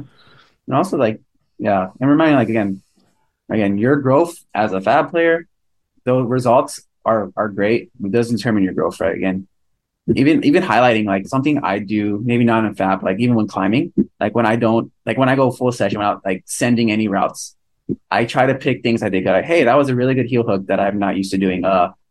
It didn't, I hung on to that sloper really well that I normally suck at hanging on, right? So kind of maybe picking things after every round you did well. Remembered every tunic counter, played around pummel, put this person in a body bag, like things like that.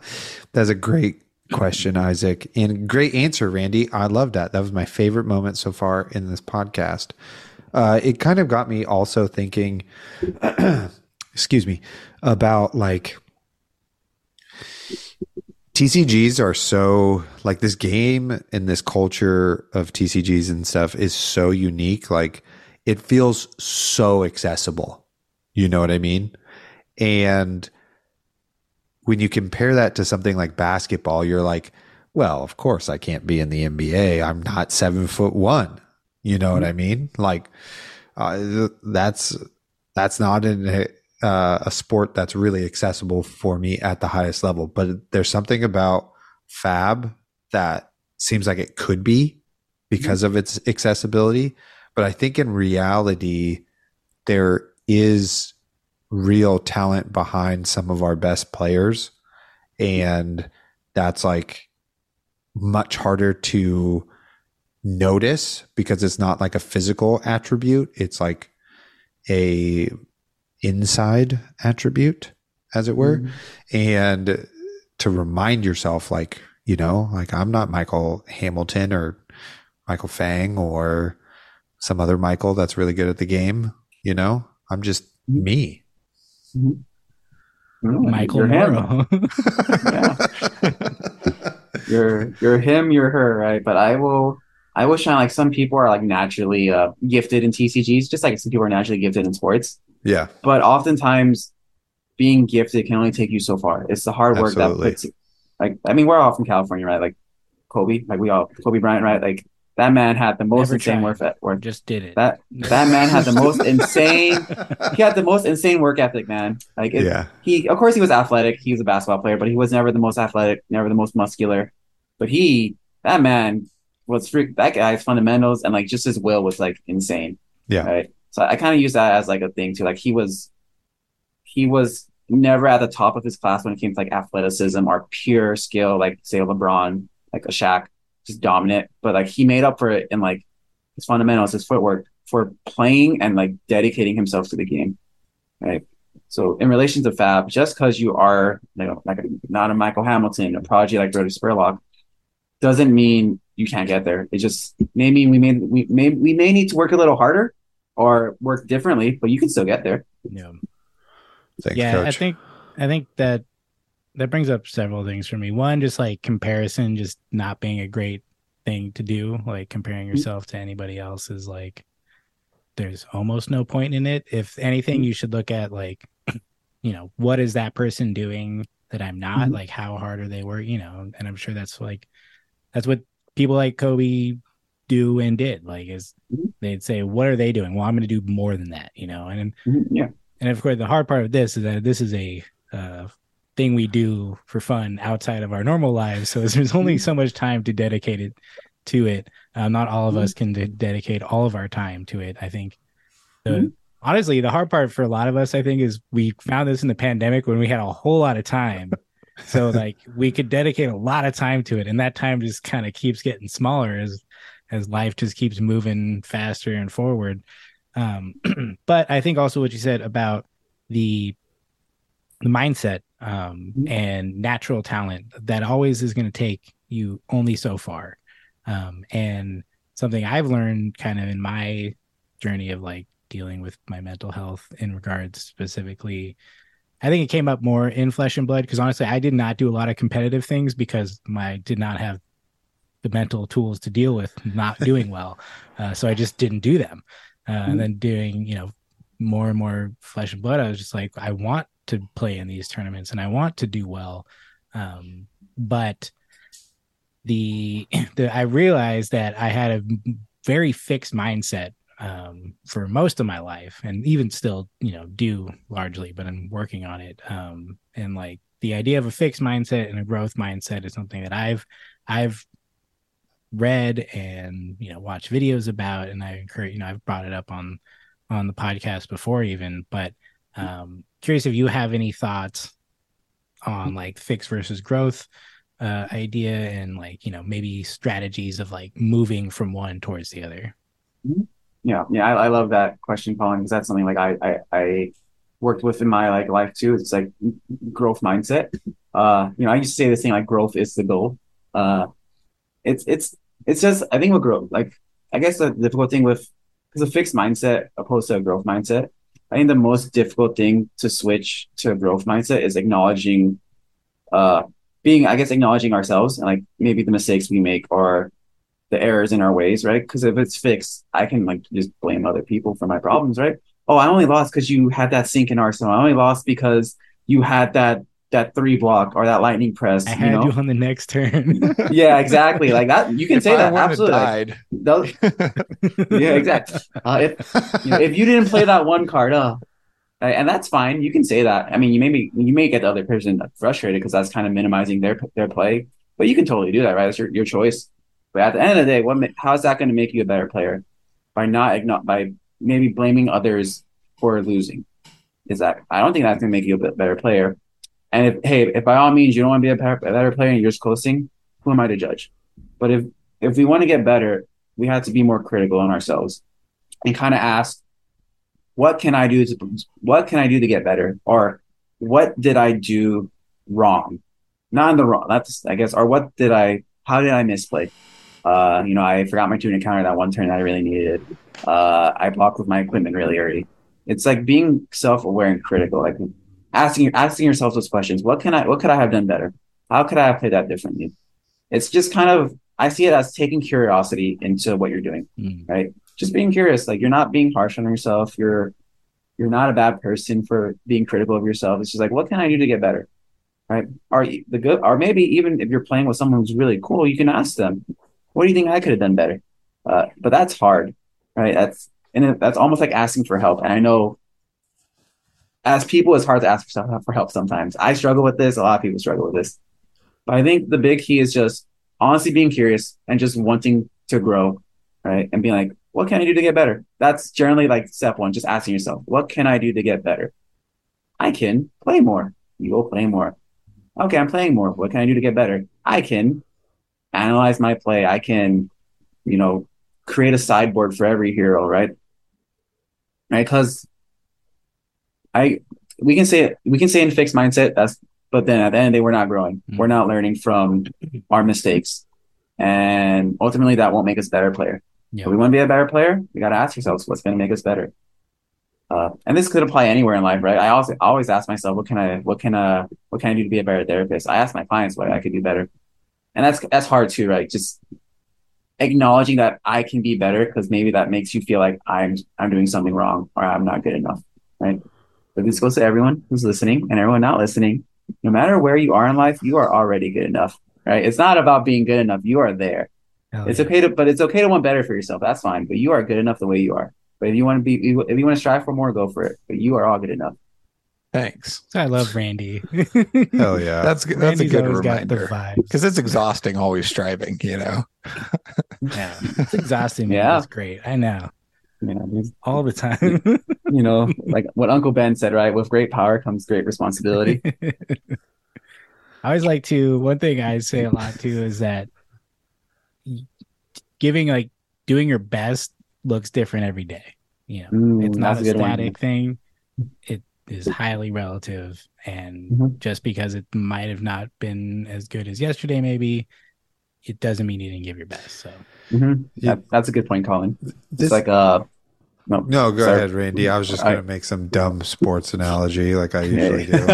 it's okay. It's not gonna be dumb. I'm sure it's great, Insert. but but to bounce off Colin, I that's a really good point, Colin. Your 100% may look different every day, or like think of it as like a tank, right?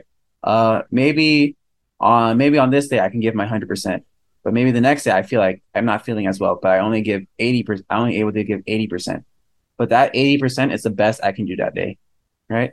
So that's still your best for that day. It may not be your peak, but it's still your best. And Yeah.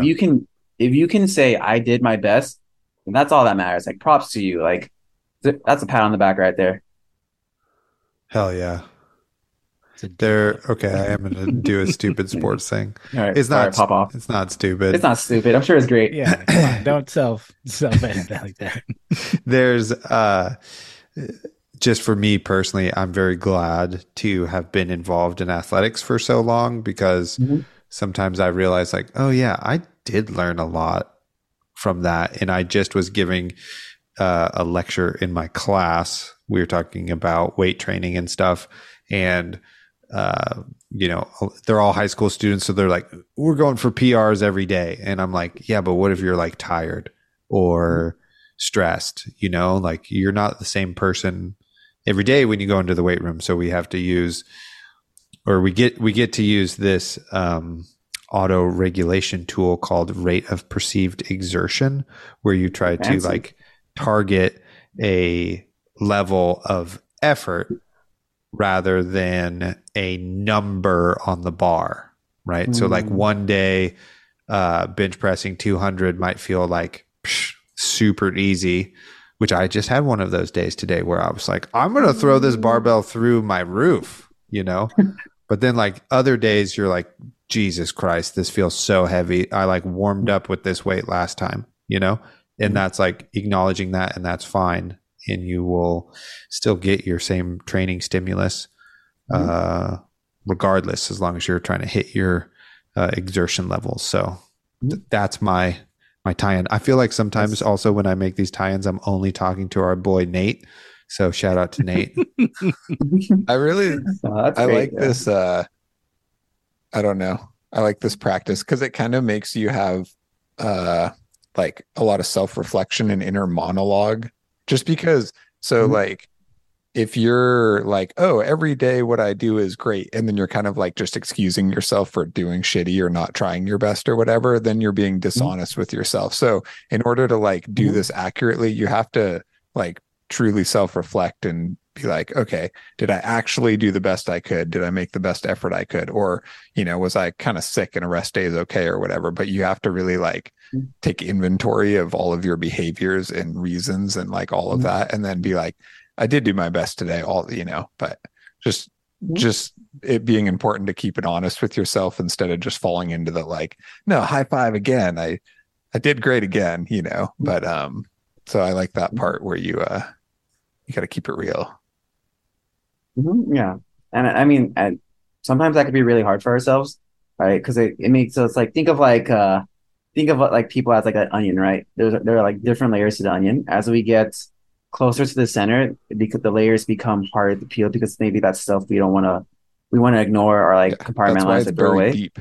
So yeah, exactly. That's why it makes us cry more, because it's an onion. So like sometimes like by being more self-critical or being like reflecting more, it makes us want to go there, but we don't want to go there. And that's okay if we're not ready to go there. But it's acknowledging that it can be hard sometimes, and some days we may not reflect as much. Some days we do. It's fine. And it's different for everyone. It can be hard, it can be really easy, could be in the middle.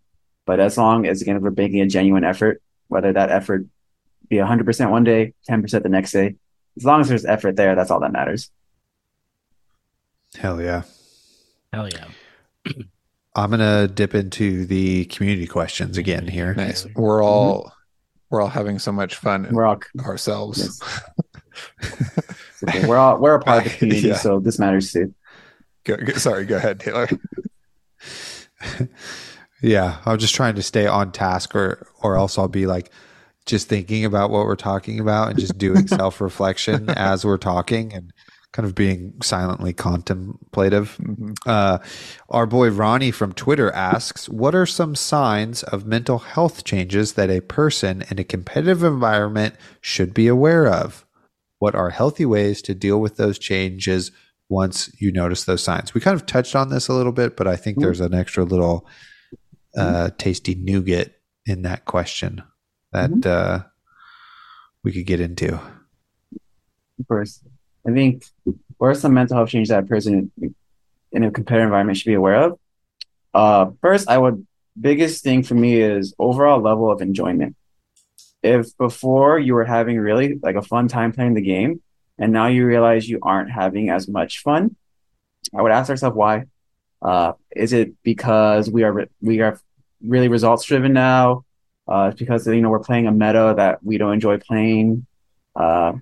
That our friend group that our play group disband. I would ask ourselves that in overall enjoyment of the game. Also, I think a big thing is how we interact with others who also play this game. Are we being like rude or like standoffish to them? How come? Were we like nice? I guess overall demeanor, right? If we were nice and talked to people before, but now we're like noticing we're frustrated at like Billy for doing something he always does. Like Billy always misses. Fucking Yeah, Billy. Yeah, Such a fucking twat, Billy. though. Tired of Billy. Yeah. Yeah. If you notice that, like, like you getting frustrated easier, enjoyment of the game going down, dreading playing the game. Like, if it's harder to get to locals or get to like whatever event you're going to, like, that's probably a sign of something. Burnout, maybe. Burnout. Maybe we're not enjoying the game as much. Maybe we're just having a bad day. I think I want to go on to the next part. Healthy ways to deal with that. Again, this a lot of this is self-reflection. It's asking yourselves. The hard part is why. Why am I feeling this way? Why am I not enjoying the game? The meta is kind of stale for me. How do I fix that? Does that mean when you go to locals, you play a different deck every time? So, your enjoyment of the game doesn't go drop down because you don't want to play Lexi 800 times. Does it mean taking a break from the game? Right. Again, most of us don't play this game for a living.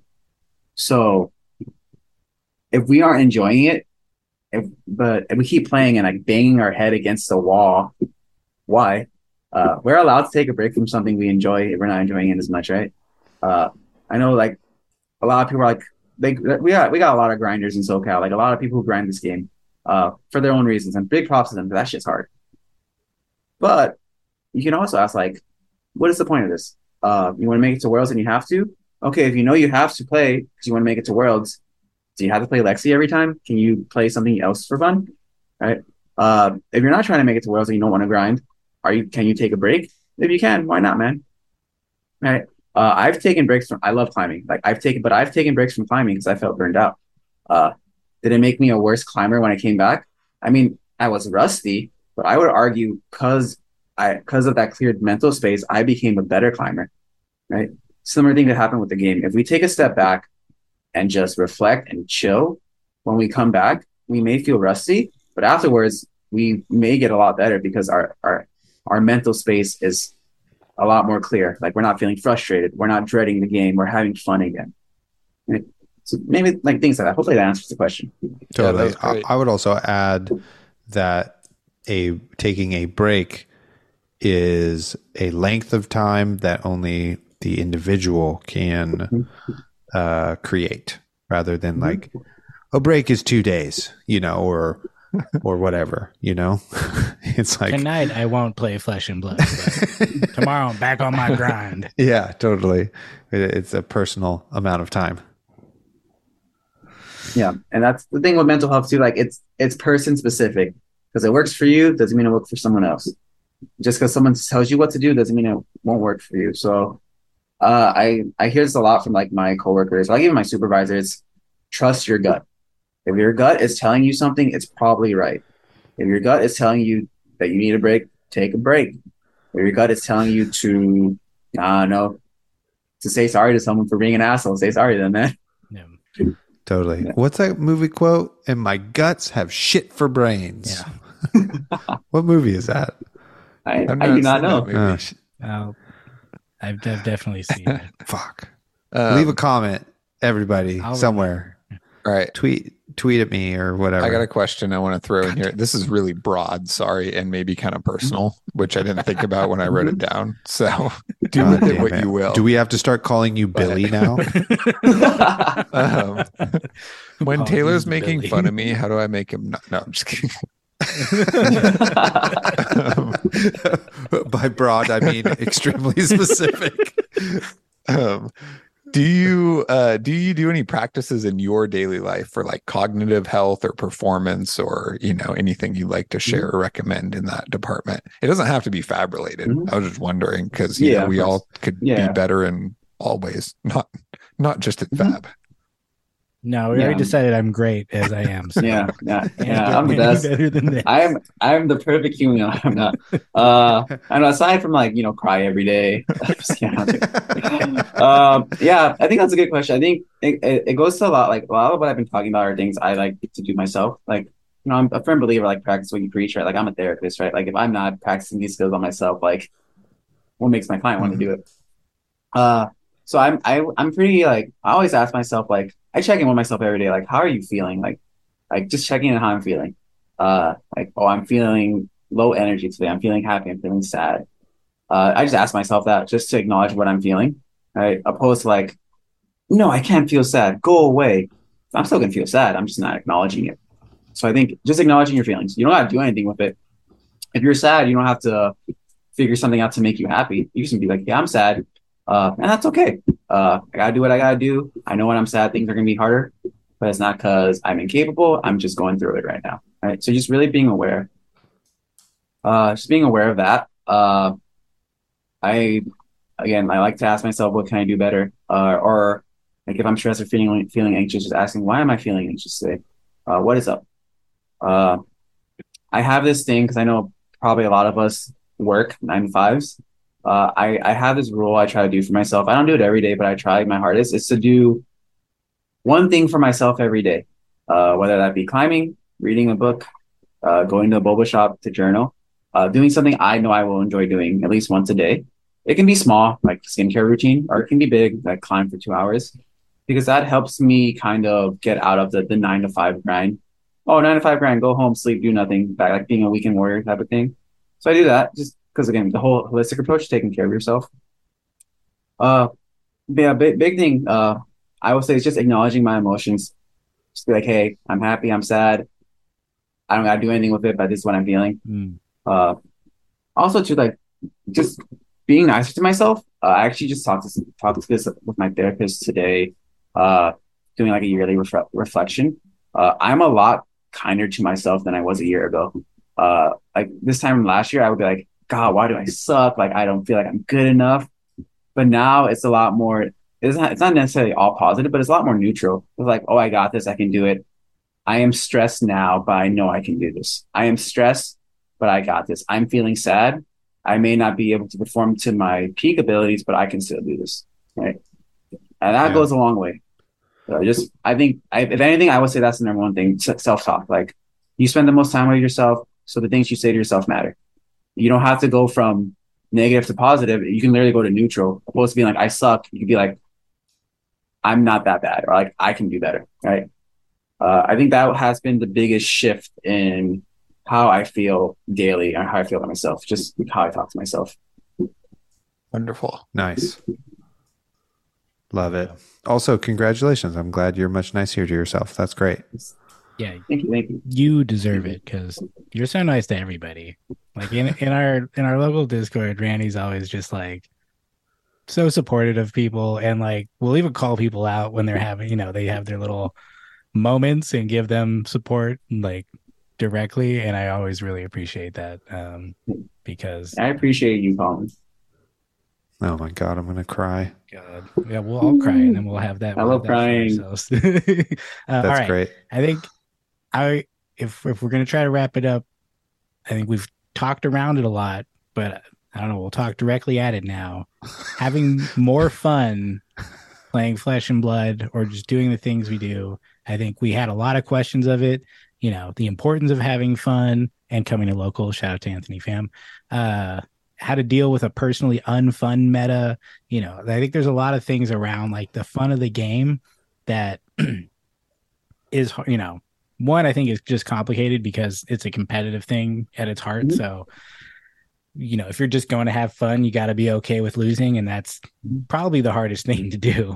Mhm. So, just any thoughts around like what we can do to make sure we're having fun. I think, we've talked about even just taking a break is the right thing to do. But, is there any other like proactive practices or ways of approaching our relationship with like, especially like a lifestyle game? Like this is something we spend a lot of time thinking about. It's not just like, oh yeah, I like show up once a week and that's the only time I think about this. Is like we're all in here like every day talking about these cards and shit. So it does kind of consume you. So I think it is important to figure out how we make sure we can do that for ourselves, I think. I think a big part is like I'm a big person like defining things. Like when we say because fun can be so broad, it may be different for everyone. So I would ask personally, what is fun to like whoever we're asking, right? What is fun in Fab to you? Is it winning? Does that mean fun to you? Is it just having a laugh with the person you're playing with? Does it mean like I don't know, like fucking hitting someone for like crippling clutch to dominate? I don't know, whatever it is to you, right? Whatever fun is to you, right? First, I would ask that question: what is fun to you? You got that defined. This is what fun is. How do we get there? How do we get to that fun? Right? If winning's fun, does that mean we got to play a meta deck? So you start winning. Oh, you're winning, but you're not having fun. So was winning really your definition of fun? Like that.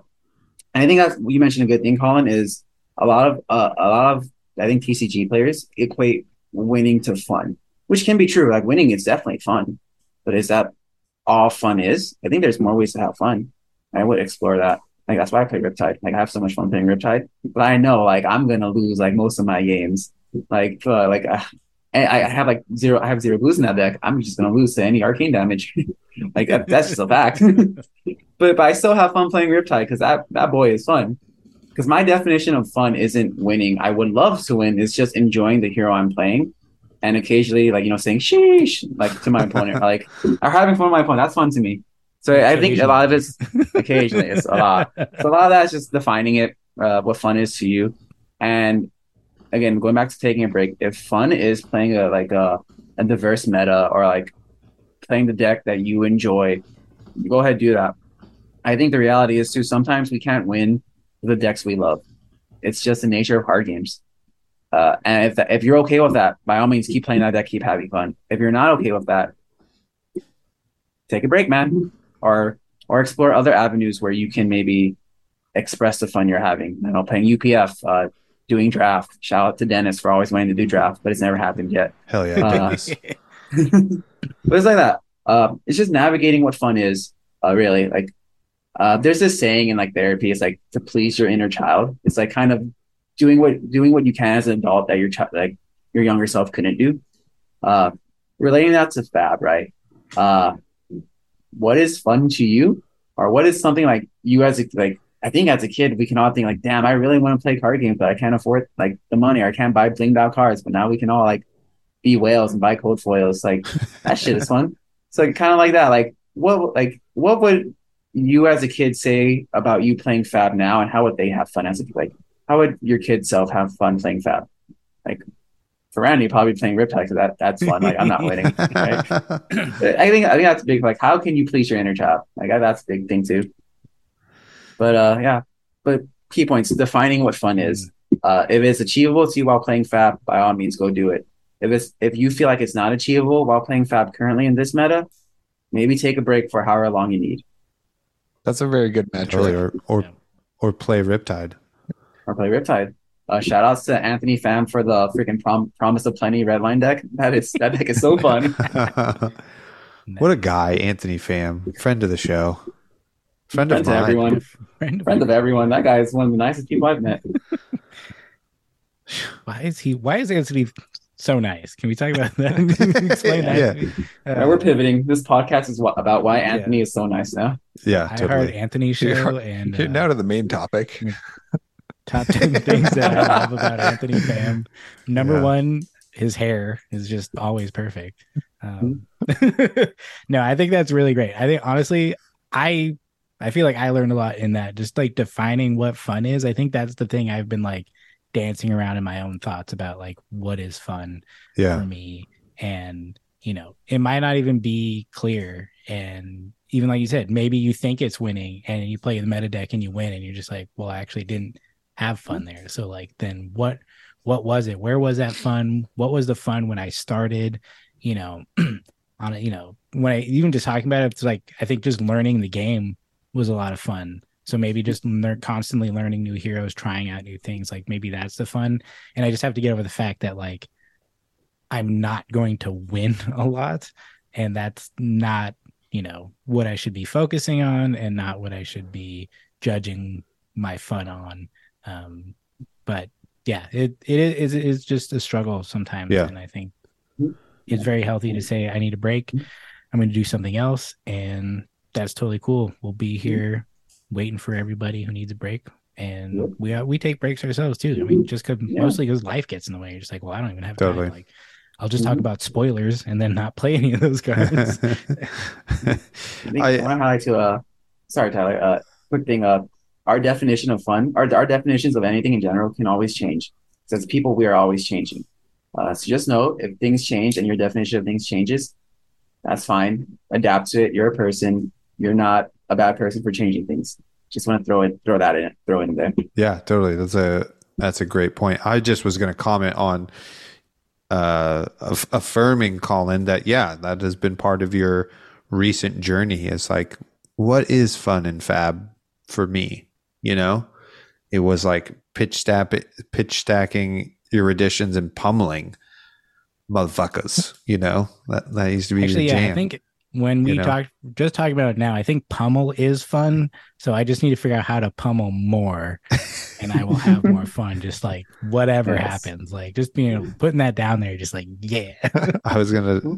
Speaking of pummel, I was gonna talk about this in the intro, but now it seems like a better time. I pitch stacked pummel into surgical extraction at locals on Sunday, which was dope. I'm like, I did it.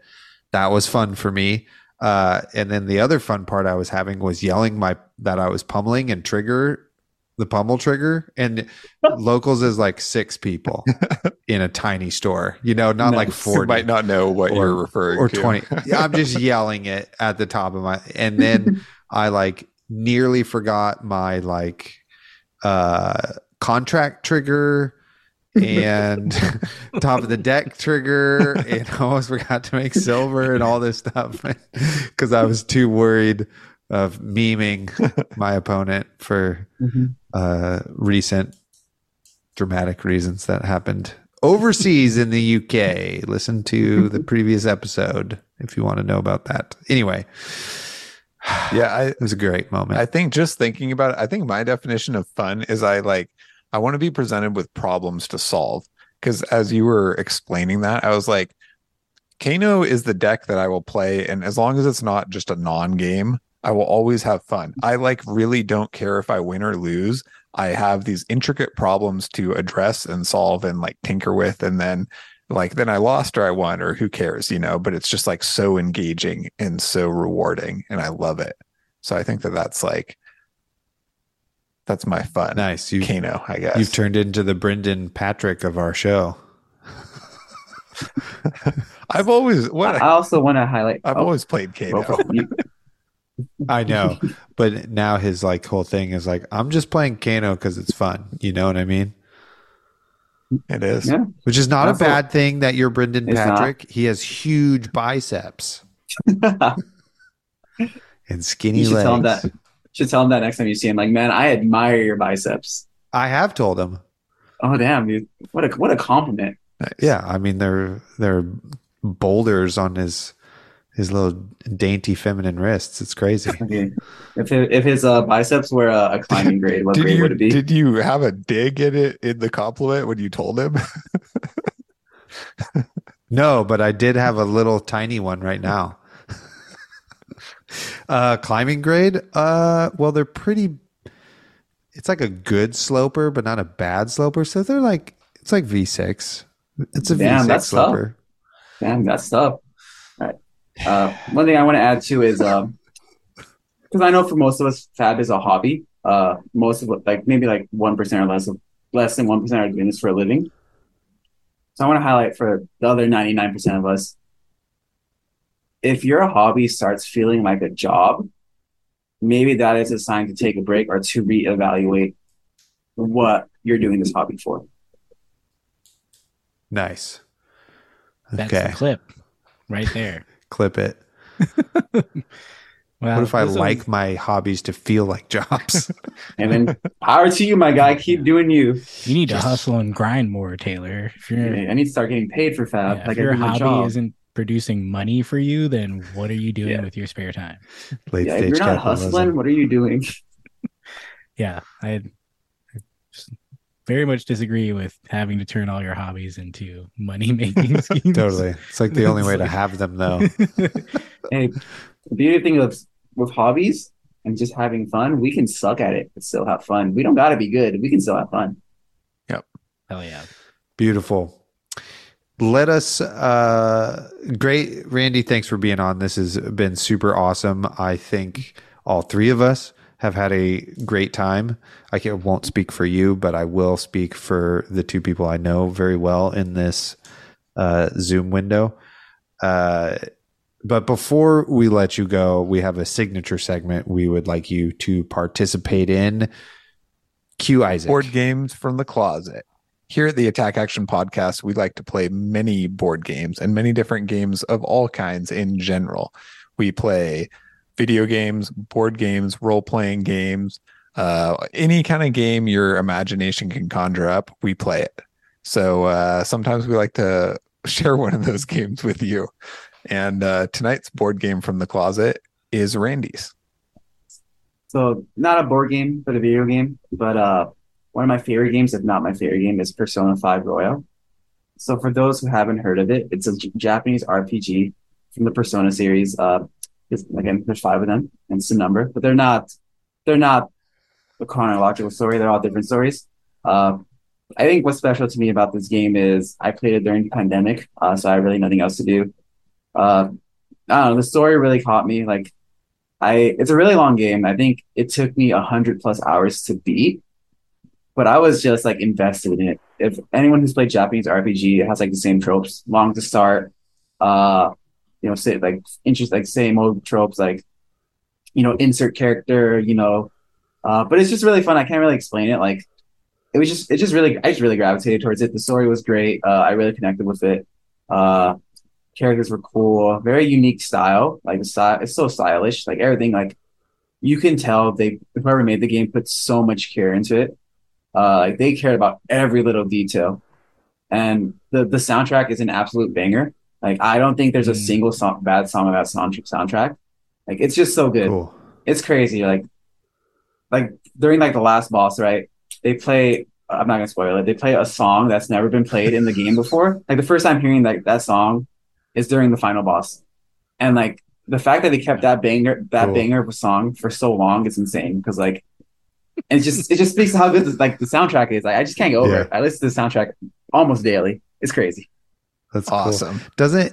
Doesn't Persona deal with like a lot of mind palaces? Mm-hmm. Aren't those all like the levels or dungeons or something like that? Yeah, and the fifth one is like it's a weird concept. Like you go into other people's minds. I believe it's called like palaces to get their treasure, whatever that treasure may be to them.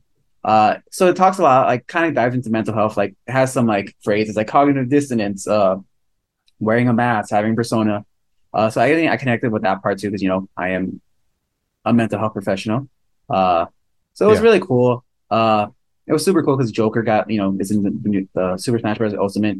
That's kind of out of nowhere. I think that's what helped popularize at least Persona 5 too. That the fact the main character got put into a Smash Bros. Game. Cool. Awesome. I've played a little bit, not of the Royal, just of the Persona 5. And it's crazy how detailed. You like go to school and sometimes you have to like answer questions in class like correctly. Like it's like partial like life simulator, and you have like relationships with people. And then you have these like, crazy dungeons you go into as you're like, personas. That's and cool. palaces. So it's like really, really fun. And actually, the RPG make the fighting system is cool because you pick like an action or attack or whatever, but you can also do like these cool combos where you like shoot a gun kind of like real time and like combo into something else. So it's like it's pretty interesting and seems pretty in depth. I was like at the time I was like, this is I don't know if I'm ready to go this deep into this game, but I think at some point when I'm like on a dry spell of buying new games, I'm definitely diving back in. Yeah, it's definitely one that's been on my list as something to try. I keep looking at it and going like, I think I will like this, but I don't know truly. I will really spend did like 30 minutes just doing dialogue sometimes. So it is hard. Yeah. I think like the first palace in itself is there like a tutorial palace. That's like the first 3 to 4 hours of the game.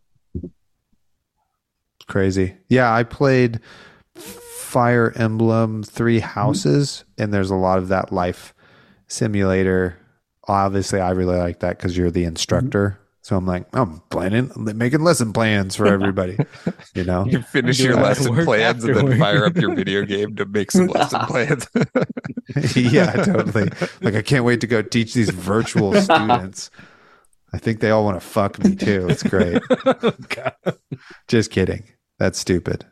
They're children. Don't have But then it has the cool puzzles of like the turn-based strategy tactics situation also. Not to derail us from Persona 5. Royal, which is what Randy suggested. So go check that game out. You have Or not. Or tell us if you Yes. have. We would love to hear if you that. have 100 hours to spare, by all means play it. Yeah, An while hour you're a day, taking atomic Yes, habits. it's taking forever to do that game. while you're taking your break from Fab, you can do Persona Yes. 5 Royal. Well, Randy, thank you so much for being on. I loved this episode. I feel like we're friends now. Yes. Hopefully I can call you my Yes. friend after We're all this we're all time. friends in this Zoom square right now. Hell yeah. Love it. So yeah, thanks for coming on. If people want to get in touch with you, either professionally or casually, how can they do that? Don't talk to me, so do not contact me. I'm just kidding. In a more like lax, I mean, I have an Instagram. It's Randy_Mekdara, but I have that on private, so I don't accept people unless I know them. So you probably can't contact me there. I don't got a Twitter. I try to stay from Twitter because that thing is toxic. But if you want to contact me, like you see, what's my I'm on Discord. My username is Dumakick, DUMAKICK. You know, if you just want to shoot me a message, talk about mental health for a bit, by all means, shoot me a message. But just know it's not professional setting. I will say if you are looking for therapy or want to be linked to a therapist, check out psychologytoday.com.